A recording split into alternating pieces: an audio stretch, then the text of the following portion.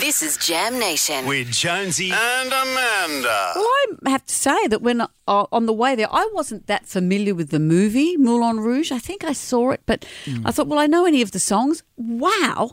As you say, it was wall-to-wall pop culture event. Snippets of every single song you possibly ever heard. This is the main one, of course.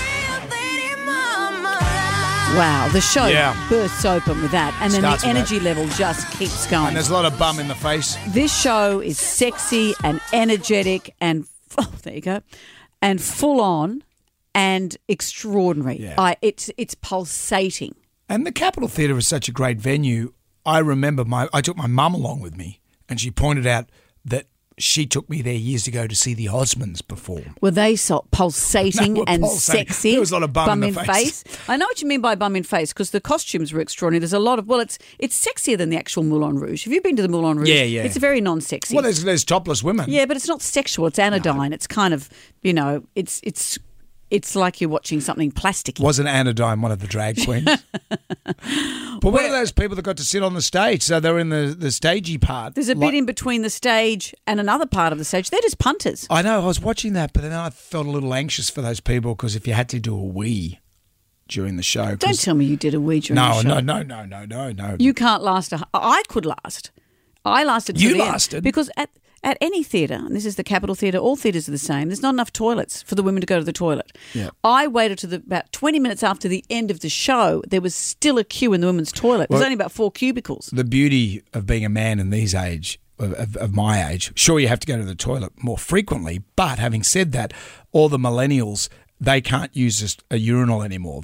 They've all got issues, so they have to go into a cubicle. So the urinals are free. Maybe the women should go in there. Yeah, you should just, Well, the new Arts Minister, Tony Burke, was there. I felt like saying, hey Tony, can you put more women's toilets in the theatre?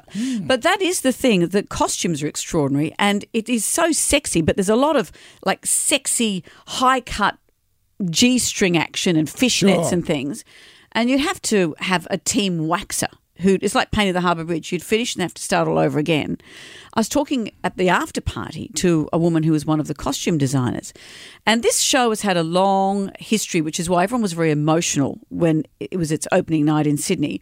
It had started in Melbourne. There'd been lockdown. It had had a briefer run in Melbourne. And to be back with this big flourish in Sydney was so important to the cast and the crew. But she said that because of lockdown, they all got hairy and fat. Pretty much. I'm overstating it. So they'd all be measured for costumes that had to be hairless and smaller.